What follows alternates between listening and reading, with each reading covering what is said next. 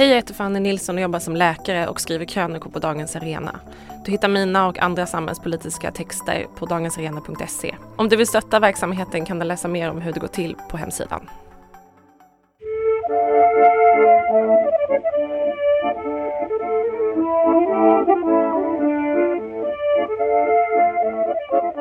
Hej och välkommen till ett nytt format i Dagens Arenas poddkanal.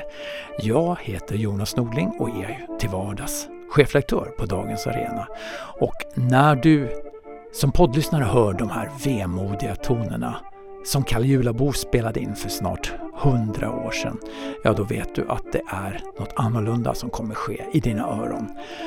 Och den här gången så har vi bett David Ekling Klo att läsa in en nyligen publicerad essä som finns att läsa också på dagensarena.se. Varsågod David. Detta liv, mitt enda liv. Tiden går, obönhörligen. Snart är det över. Vår tid är utmätt, även för den som har ett fullångt liv att se fram emot. Vad vi gör här, spelar det någon roll? Är det viktigt? Viktigt i sig? Har detta liv ett eget värde? Eller är det blott ett steg på väg mot något annat? Det som går förlorat här, är det förlorat? Eller blir våra sorger obetydliga i evighetens ljus? Jag föddes som kristen. Gick sällan i kyrkan, men tron var ändå självklar. Jag vet egentligen inte om tron kom att ta större plats i mitt liv efter konfirmationen. Den hade alltid tagit stor plats. Jag hade alltid vetat att den var viktigare än allt annat. Men jag kom i alla fall att ägna mer tid åt bön, bibelläsning, kyrkobesök. Jag blev del av ett kristet sammanhang som jag tidigare inte varit. Jag visste att jag alltid borde göra något annat. Mina promenader, där jag gick bedjande, borde vara längre. Jag borde läsa Bibeln mer, borde ta den till mig på ett djupare plan. Jag borde oftare ta det socialt obekväma steget att vittna för mina vänner, klasskompisar, lagkompisar om min tro. Denna världens goda är flyktigt. Att umgås med sina kompisar, att spela fotboll, att lyssna på musik. Det är över i samma stund som det tar slut. Vad är ett ändligt liv jämfört med evigheten? Att sätta sin glädje i Gud, att bygga på den relation som består, det är vad som är värt något. Och den ändliga tid vi blivit givna bör ägnas åt att inviga så många som möjligt i den hemlighet som ger evigt liv. Evangeliet om Jesus Kristus. Detta liv. Det är originaltiteln på den svenske Yale-filosofen Martin Hägglunds bok Vårt enda liv, när den nu kommer på svenska. Att detta liv är just vårt enda liv är centralt för Hägglunds resonemang. Det är i detta liv allt står på spel. Detta liv förtjänar att tas på allvar. Detta liv har ett värde i sig. Det som går förlorat i detta liv är förlorat. Jag läser Hägglund och finner en befriande kontrast mot min ungdoms föreställningar om att det alltid finns något som är viktigare. Ändå saknar jag något. Vi ska återkomma till det. Det finns alltid något som är viktigare. Det var vad jag trodde. Något viktigare än att förenas med någon man älskar. Att ge och få tröst. Att vara fullständigt närvarande i stunden. Det vi värderar i detta liv är alltid mindre viktigt än det som kommer sedan. Det som döljer sig bortom. Det som kommer sedan spelar alltid större roll. Evigheten väger alltid tyngre. Jesus säger: vad hjälper det en människa om hon vinner hela världen men måste betala med sitt liv? Med vad ska hon köpa tillbaka sitt liv? Detta liv, ett preludium för det som ska komma. Nej, mer än så. Mer avgörande. Detta liv som en förberedelse, ett vägval, en kvalificeringsrunda. Efter döden börjar det verkliga livet. Före döden avgörs vilket liv vi ska leva efter detta. Detta liv, ofullkomligt men med en port till den fullkomlighet som väntar. Att träda in genom den porten, ingenting är viktigare. Att bli hemkallad, så benämns döden. Den troendes död. Nu är hon hemma. Nu börjar det liv hon längtat efter. Nu får hon vad hon saknat. Nu fullkomnas livet. Denna världen är inte vårt hem. Vi är tillfälliga gäster.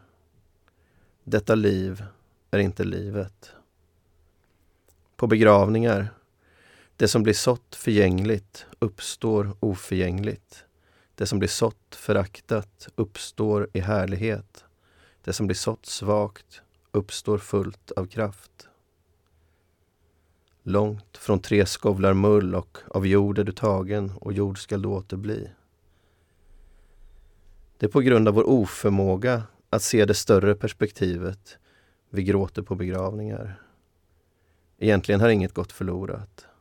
Den döde lever vidare, oförgänglig. Det tidigare var svaghet är nu fullt av kraft.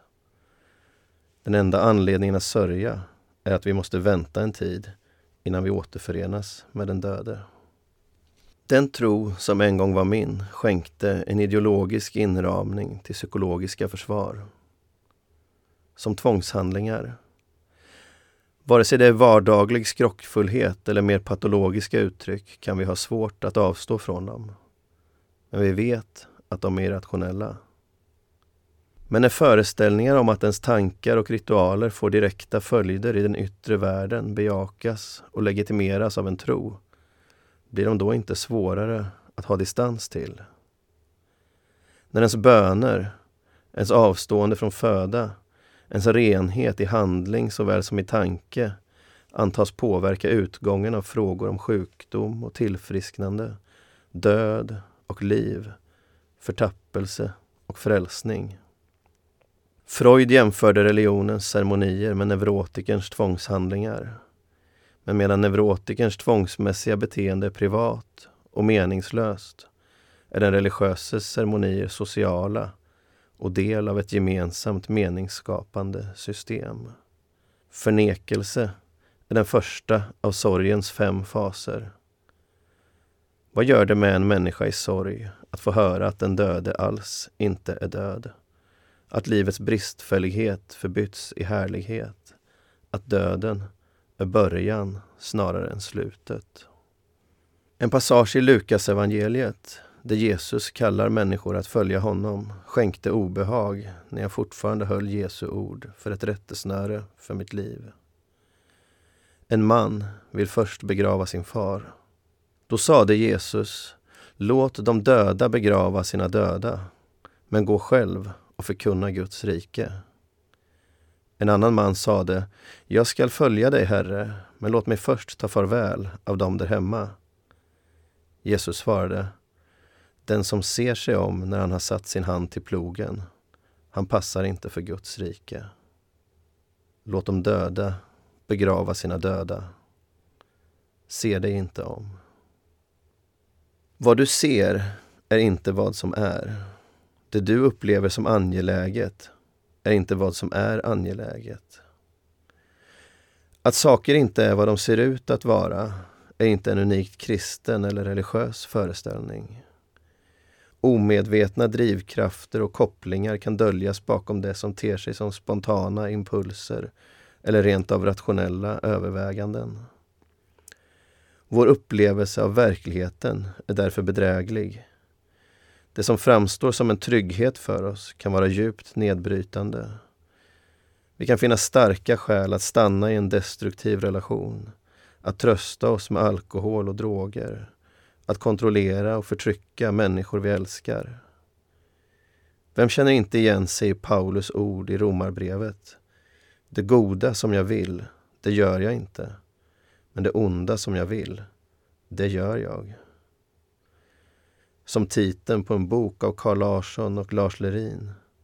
Och fågeln flög fritt för att uppsöka sin bur. Men dessa omedvetna drivkrafter kan avslöjas. De kan analyseras, kartläggas och i viss mån beläggas empiriskt. Vi kan resonera och argumentera rationellt om dem. Genom egen reflektion, genom samtal med vänner, genom terapi kan jag ompröva mina föreställningar och se att det jag trodde fyllde en funktion för mig i själva verket fyllde en annan. Jag kan genomskåda mitt självbedrägeri och se att det jag trodde stärkte mig i själva verket bryter ner mig. Det jag trodde satte mig fri i själva verket binder mig. Det jag trodde gjorde andra gott i själva verket gör dem ont. Att på detta sätt avslöja omedvetna drivkrafter och kopplingar är inte lätt. Än svårare är det att bryta med de beteenden som svarar mot dessa omedvetna drivkrafter. Men det följer inte en fundamentalt annorlunda logik än den mänskliga. Det är inte per definition utom räckhåll för vetenskapen. Det krävs inte en övernaturlig insikt för att genomföra avslöjandet. Men om Paulus ord om att göra det onda som vi inte vill väcker omedelbar igenkänning är vad han skriver i första Korintierbrevet inte lika självklart. Bedra inte er själva. Den av er som tycker sig vara vis i världslig mening måste först bli en dåre för att bli vis. Ty denna världens vishet är dårskap i Guds ögon. Här är sanningen om oss själva, sanningen om gott och ont, sanningen om vad som bygger upp och vad som bryter ner, inte ens i teorin nåbar för oss. Endast genom gudomlig uppenbarelse kan den avslöjas. Den tro som en gång var min hade tydliga beröringspunkter med konspirationsteorier. Bakom varje missförhållande, varje olycklig omständighet ligger en medveten avsikt hos en för oss fördold kraft. Alla tecken som tyder på att konspirationsteorin är falsk bekräftar hur lömsk konspirationen är. Alla de resurser vi har för att förstå verkligheten, vårt kritiska omdöme, våra erfarenhetsbaserade meningsutbyten, vår vetenskap är kontaminerade av konspirationen. För att genomskåda konspirationen krävs ett särskilt seende, ett uppvaknande, en insikt, en uppenbarelse. Allt det som, enligt alla kriterier vi kan utgå från, ter sig gott, kan vara djävulens sätt att lura oss till att avvika från den väg Gud avsett för oss. Vad du ser är inte vad som är. Alla försök att resonera sig fram till vilka val man ska göra löper risken att vara radiostyrda av en kraft som verkar i det fördolda och vill oss illa. Allt som förefaller göra oss gott kan i själva verket fördärva oss. Paulus skriver: denna världens Gud har förblindat förståndet hos dem som inte tror. Så måste jag tro på sådant som jag önskade inte var sant. Inte för att någon tvingade mig till det, utan för att mitt trossystem för att hänga ihop krävde det. Jag önskade att vi kunde slappna av, att vi kunde hänge oss åt det som fick oss att må bra, utan att skada andra. Att vi fick vila. Men om jag skulle välja bort sådant ur min tro som jag kände obehag inför, varför skulle då det som jag satte mitt hopp till, frälsningen, bestå? Man får ta det onda med det goda. En sådan tro blir förtryckande i det att den stämplar andra människors livsval som ogudaktiga. Men den slår också in en kil i den troende själv mellan det hon upplever vara gott och det hon tror vara gott. En distans, en förmedling där den konkreta erfarenheten måste filtreras genom trossystemet. Att hela tiden behöva tvivla, detta som jag gläds åt, detta som stärker mig, detta som skänker trygghet, är det verkligen av godo? Jag har lyssnat på musik, intensivt närvarande, men samtidigt oroats. För detta mig bort från Gud? Jag har skrattat, samtalat, delat förtroenden med vänner, men skilts från dem med den gnagande känslan att jag istället borde ha berättat för dem om Jesus. Jag har varit djupt förälskad i en människa som inte hade något ont i sig, inte velat något hellre än att vara nära henne, men inte kunnat lita på att denna relation var vad Gud avsåg för mig. En ledare på ett ungdomsläger hade varit med när man drev ut en demon ur en kille. Han var hårdrockare. Efteråt berättade han hur han en gång hade lyssnat på musik och gett sig hän. Då hade han känt hur något hände. Demonen flyttade in i honom. Jag var hårdrockare. Tvivel brukar i religiösa sammanhang syfta på känslan av osäkerhet kring om det man tror är sant. Finns Gud verkligen? Men där finns också ett tvivel som rör en själv, ens känslor och tankar, de aktiviteter man är inbegripen i. Borde jag känna så här? Kan jag lita till mitt omdöme i denna fråga? Ska jag verkligen ägna mig åt detta? Jag tvivlade inte på Gud. Jag tvivlade på mig själv. Distansen. Att inte helhjärtat kunna bejaka det man upplever gör en gott. Att istället göra det man tror att man borde vilja.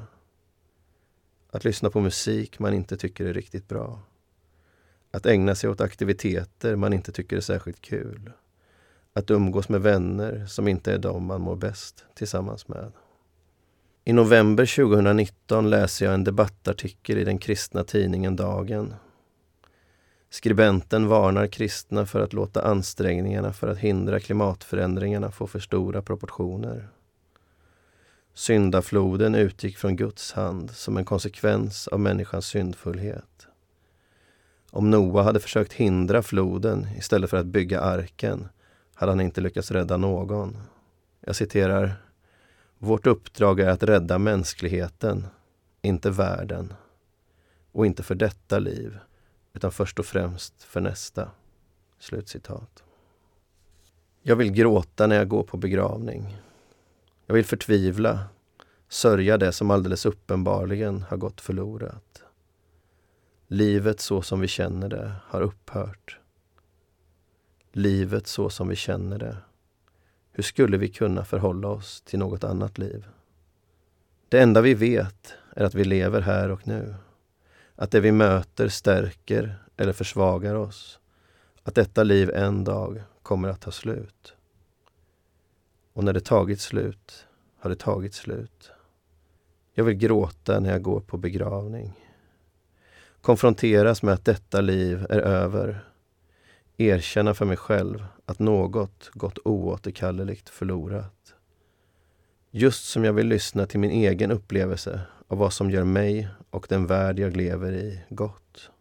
Inte oreflekterat, men med utgångspunkt i att det är vi som lever här som har att finna vår väg framåt. Jag vill känna det jag känner. Erkänna mina tankar, mina rädslor, mina förhoppningar som mina. Glädjas åt det som gör mig glad. Sörja det som gör mig ledsen. Vara närvarande i mitt eget liv. Detta liv. Min tro kom att förändras. Bli mindre styrd av fruktan. Mer baserad på tillit.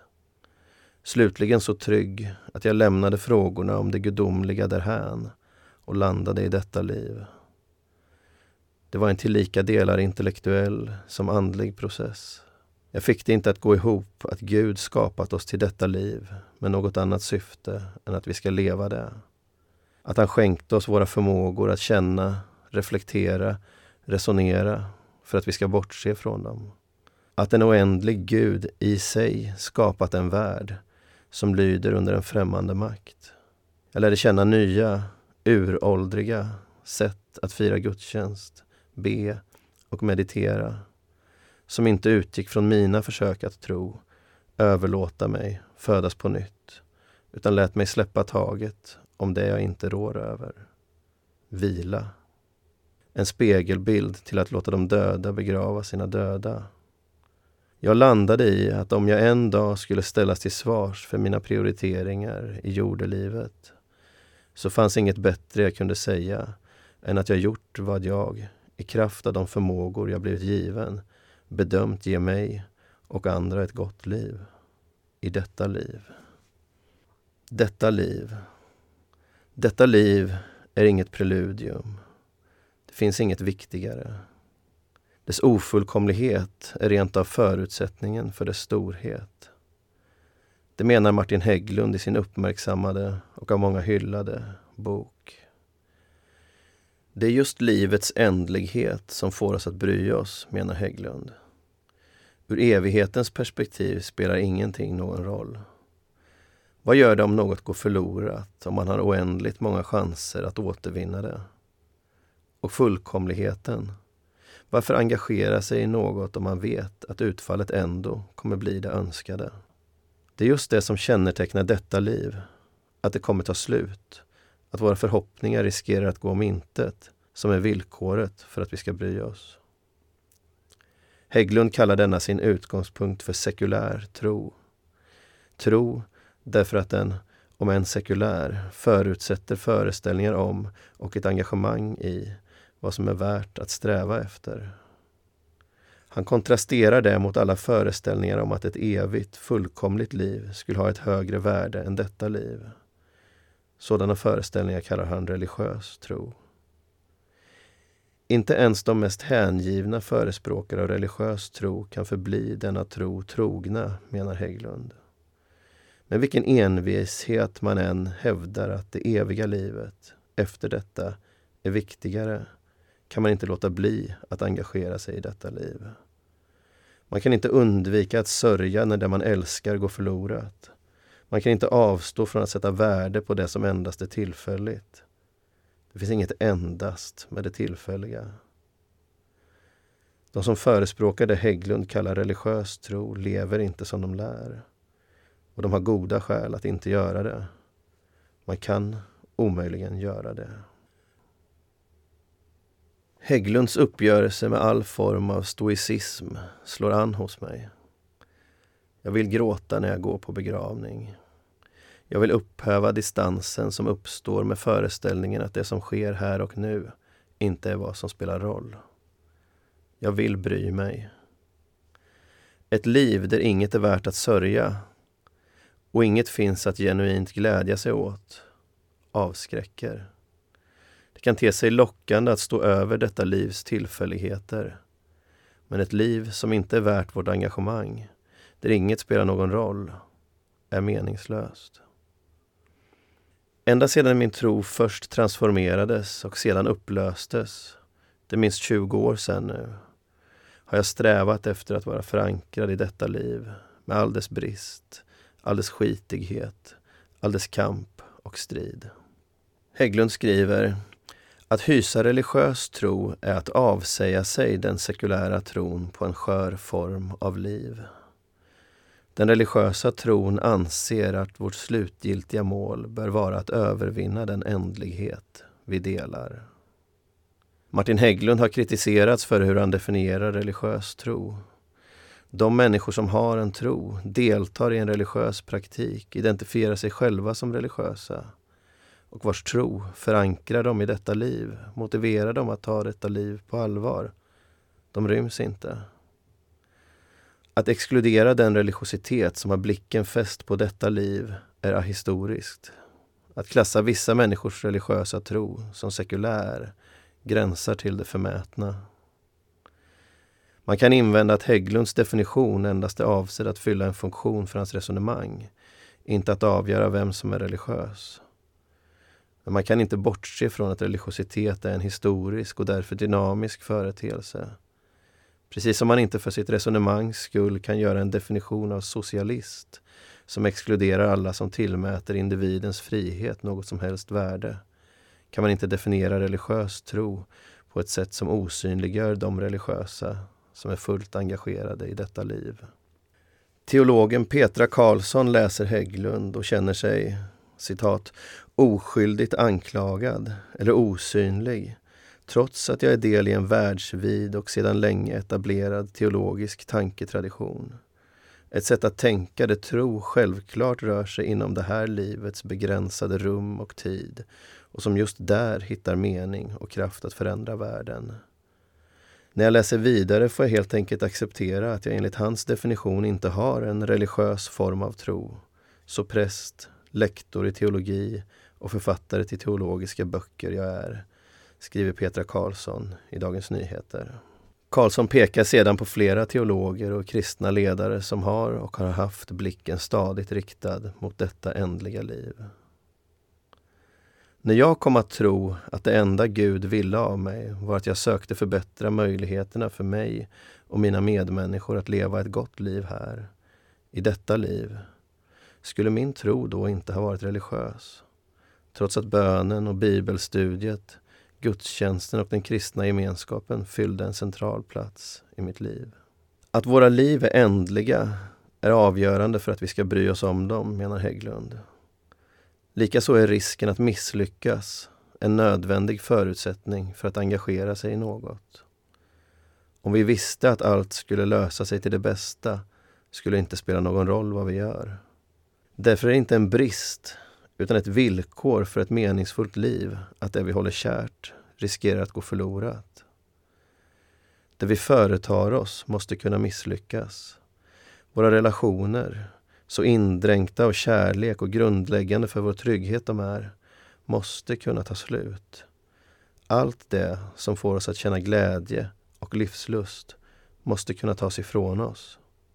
Att kunna lita på att det vi upplever ger våra liv värde finns där för oss är inget att trakta efter. Detta liv utövar sin dragningskraft på oss. Hur mycket vi än strävar efter det eviga förblir vi förankrade i detta liv. Inte ens de som är mest övertygade om att det finns något som är viktigare än detta liv förmår vara sin övertygelse trogna när de ställs inför livsavgörande händelser, menar Hägglund. De som predikar att livets svängningar ska mötas med ett upphöjt lugn, att vad som sker i detta liv är av underordnad betydelse, att döden inte är ett slut utan en början. Låt de döda begrava sina döda. Inte ens de förblir oberörda när de ställs inför olycka, sjukdom, död. Inte ens de kan leva som om detta liv var blott ett preludium. Hägglund gör intressanta närläsningar av kristna tänkare som kyrkofadern Augustinus, författaren C.S. Lewis och reformatorn Martin Luther. Augustinus varnar för att älska ändliga varelser som ett mål i sig. Det gör oss beroende av något som kan gå förlorat. Men när hans nära vän går bort blir Augustinus helt förstörd. Allt jag delat med honom hade utan honom förvandlats till hemska kval, skriver Augustinus. C.S. Lewis berättar i Anteckningar under dagar av sorg om sorgen efter sin bortgångna hustru. Lewis vet att hans hängivenhet till Gud är viktigare än allt annat. Att hans fru är död minskar rent av risken att han ska göra hennes vilja istället för Guds. Ändå kan Lewis inte värja sig mot sorgen. Han vill ha henne kvar i livet, i den tidsliga, fysiska världen, i detta liv. Om hon, ur evighetens perspektiv, skulle reduceras till en obetydlig detalj i hans eviga liv, skulle det innebära en andra förlust av henne. En större förlust än den då hon dog. Vi kristna borde inte sörja, säger Martin Luther efter sin dotters begravning. I ett brev till en vän skriver han att han och hans fru borde glädjas åt och vara tacksamma att dottern sluppit ur köttets makt. Ändå kan de inte låta bli att just sörja henne. Inte ens de som är mest övertygade om att detta liv är obetydligt i förhållande till evigheten, att världslig ofullkomlighet bleknar i ljuset av himmelsk fullkomlighet, förblir oberörda när de förlorar vad som gör detta liv värt att leva, menar Hägglund. Även religiösa människor sörjer. Men, skriver Hägglund, Även deras sorg motiveras av en sekulär tro på det ändliga livets oersättlighet, snarare än av en religiös tro på evigheten. Om man verkligen trodde på evigheten och på det eviga livets överordnade värde, skulle det inte finnas någon anledning att sörja förlusten av ett ändligt liv." Slutcitat. Det går inte att leva i enlighet med den tro Hägglund kallar religiös. Hägglund hade kunnat ta Jesus själv som exempel. När han i Johannes evangeliets 11:e kapitel får veta att hans vän Lazarus är sjuk, svarar han lugnt att hans sjukdom ska visa Guds härlighet. Lazarus dör innan Jesus kommer dit. När han möter Lazarus förtvivlade syster Marta, också hon en vän till Jesus, behåller han samma upphöjda lugn. Din bror kommer att uppstå. Men när även systern Maria ansluter och Jesus ser hennes och andra sörjandes förtvivlan, blev han, citat, upprörd och skakad i sitt innersta. Slutcitat. Jesus gråter. Så väcker han Lazarus från de döda. Sörjer Jesus Lazarus död? Eller grips han av vännernas förtvivlan? Vi vet inte. Det framgår inte. Men tydligt är att han blir berörd av detta liv. Långt från hans eget. Låt de döda begrava sina döda. Allt levande, menar Hägglund, har ett överskott av tid. En tid som inte behövs för att upprätthålla det egna livet. En katt som ligger och spinner i solen utövar en naturlig frihet. Men bara människan förmår reflektera över vad hon borde ägna detta överskott av tid åt. Bara människan kan ifrågasätta sina egna normer. Bara människan överväger om hon ska sträva efter att bli det ena istället för det andra. Bara människan kan utöva en andlig frihet. Detta begrepp bildar, tillsammans med sekulär tro, underrubriken till Hägglunds bok. Våra föreställningar om vad vi är, vad vi ska sträva efter att vara, kallar Hägglund våra praktiska identiteter. Begreppet har han hämtat från filosofen Kristin Korsgaard. Våra praktiska identiteter bygger på sådant som har ett värde i sig för oss. Vi måste göra sådant som endast är ett medel för att uppnå något annat. Ytterst för att upprätthålla våra liv. Det kan vi inte komma runt. Men det kräver inte all vår tid. Därför finns också utrymme att göra sådant som har ett värde i sig för oss. Sådant som vi skulle göra även om vi inte måste. Sådant som vi inte upplever som en uppoffring. Där vi inte betraktar den tid som går åt som en kostnad, en förlust. Av de aktiviteter vi ser som mål i sig gör vi några till våra livsprojekt. Att ägna sig åt dem, att närma sig fulländning i dem, blir vår raison d'être. Våra praktiska identiteter spelar således roll för oss. Om vi misslyckas med det vi företar oss inom ramen för våra praktiska identiteter, misslyckas vi till stor del med våra liv. Med att vara oss själva. Minns att för Hägglund är just risken att misslyckas en förutsättning för att en aktivitet ska vara meningsfull och värd att engagera sig i. En person kan ha flera praktiska identiteter. Hon kan behöva prioritera bland dem. Våra praktiska identiteter sammanvägda och rangordnade bildar vad Hägglund kallar vår existentiella identitet. Vår existentiella identitet är det yttersta uttrycket för våra normer, vad vi vill ägna vår ändliga tid åt. Den förändras under livets gång. Vi är andligt fria just för att vi kan ifrågasätta våra normer och ompröva vad vi anser att det är värt att ägna livet åt. Min existentiella identitet, det är jag. Det är den jag vill vara. Hägglunds betonande av att detta liv spelar roll är befriande. Våra angelägenheter erkänns som angelägna. Det vi upplever som viktigt är viktigt. Allting står på spel. Så långt man kan komma från detta liv som ett preludium. Distansen som uppstår när det som berör oss egentligen inte spelar roll upphävd. I andra halvan av sin bok, som inte finns utrymme att gå närmare in på här, lägger Hägglund fram sin vision om hur det som har ett värde i sig, i våra liv, ska ges ett större utrymme. Men nog så viktigt är hans argument för att våra liv har ett värde i sig. Våra ändliga liv. Detta liv. Efter åren av ständiga tvivel, detta som engagerar mig, detta som betyder så mycket för mig, detta som jag längtar efter, borde jag verkligen ägna mig åt det? Är det verkligen viktigt? Vill jag låta detta liv ha ett värde i sig? Jag vill ägna mig åt saker för deras egen skull. Jag vill värdera mina handlingar utifrån de följder de får. I detta liv. Detta liv är vad vi har. Det är allt vi vet. Vi kan inte leva det som om något annat var viktigare. Jag läser Hägglunds bok under tiden som jag skriver en egen. Att ha fått möjligheten att skriva en bok, det är ett unikt tillfälle att bejaka en för mig central praktisk identitet, för att använda Hägglunds terminologi. Det är svårt. Oerhört svårt. Risken att misslyckas är ständigt närvarande för mig. Risken att misslyckas är en förutsättning för att vi ska engagera oss i något, enligt Hägglund.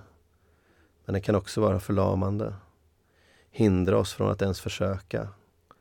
Så skjuter vi våra misslyckanden framför oss. Det är mer än min bok som står på spel. Det är jag som står på spel. Om jag misslyckas med att skriva en bok så är jag misslyckad. Mitt existensberättigande hänger på min prestation. Hur jag blev sån vet jag inte. En tro som kräver att man för att få komma inför Gud måste tro på honom av hela sitt hjärta. Överlåta sig helt och hållet. Låta de döda begrava sina döda. Lär i alla fall inte ha gjort saken bättre. Men jag vet att jag måste förändras. Jag vet att jag måste finna en självkänsla som inte är baserad på prestation. Jag måste kunna föreställa mig att misslyckas utan att uppleva att det är jag som står på spel. Och här, just här, skaver läsningen av Hägglund. Betonandet av att allt som berör oss måste vara sådant som kan misslyckas. Att all kärlek måste kunna ta slut. Att allt är villkorat. Och om vi misslyckas med att leva upp till de praktiska identiteter som utgör vår existentiella identitet, vad är vi då? Vad är vi då om inte misslyckade? Hägglund menar förstås inte att våra praktiska identiteter måste vara av det slag som man normalt förknippar med prestationskrav. Att vara en närvarande förälder kan mycket väl väga tyngre än att skriva en bok. Men icke desto mindre betonar han att man då måste kunna misslyckas med att vara en närvarande förälder. Alla som älskar mig måste kunna upphöra att älska mig om det ska vara något värt. Jag läser Hägglund och inser att jag saknar nåden. Det finns sådant bara jag kan göra. Bara jag är pappa till mina barn. Jag är delaktig i, är med och formar unika situationer vars utgång får långtgående följdverkningar. Jag bär på en kombination av erfarenheter och begåvning, fallenhet, som bara jag kan omsätta i något som gör ett avtryck. Den här essän hade till exempel inte blivit skriven om inte jag gjort det. Jag är en unik individ på en unik plats i historien. Hur jag förvaltar det påverkar andra, som i sin tur påverkar andra. Jag spelar roll. Vad jag gör i detta liv är viktigt. Samtidigt, livet skulle fortgå även mig förutan. Det fanns en värld före mig, det kommer finnas en värld efter mig. Historien skulle ta en något annan väg utan mig. För några skulle det göra stor skillnad. Andra, de allra flesta, skulle inte lägga märke till att jag var borta. Livet skulle hur som helst fortsätta utan mig. Jag är unik, fyller en avgörande funktion. Samtidigt, ur ett större perspektiv, en av många, någon man skulle klara sig utan. Mina relationer är bräckliga. Hur jag agerar är avgörande för om de ska bestå.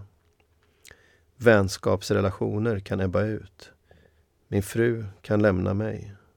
Till och med mina barn och mina föräldrar kan vända mig ryggen.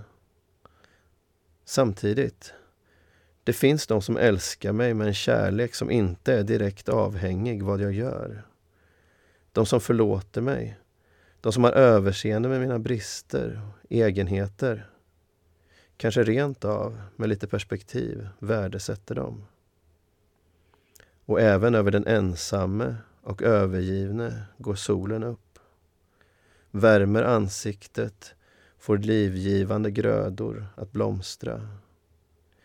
Även för den som tvingas börja om finns en väg framåt. Även den som misslyckats med vad den föresatt sig förblir viktig, fortsätter spela roll. Det ändliga livets, detta livs, unicitet skänker mening men är samtidigt obarmhärtig.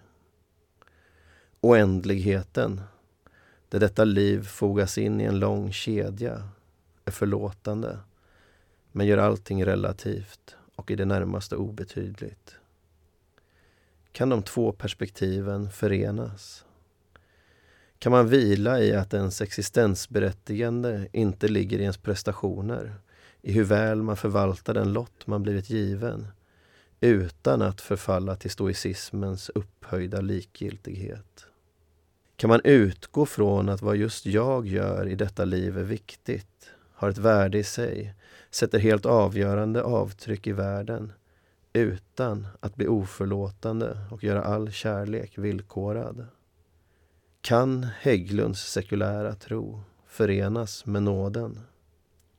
Ingen yttre kraft kommer ställa allt till rätta. Ingenting spelar större roll än det som händer här och nu. Det finns inget viktigare än detta liv. Det som går förlorat här är förlorat. Det är värt att sörja. Vad vi gör av våra ändliga liv är slutgiltigt. Det är värt att ta på allvar. Detta liv, vår ändliga tid, har ett värde i sig, är inte ett medel för att uppnå något annat. Att ändå få vila i att ens liv inte är till spillogivet, även om man misslyckas med allt man företar sig. Att få vila i att andra tar vid där jag inte räcker till. Att vi gör det här tillsammans.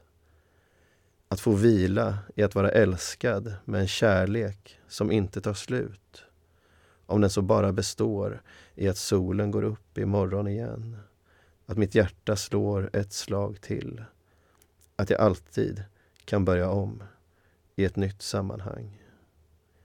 Att få vila. Jag heter David Eklindklo. Tack för att du har lyssnat till min berättelse.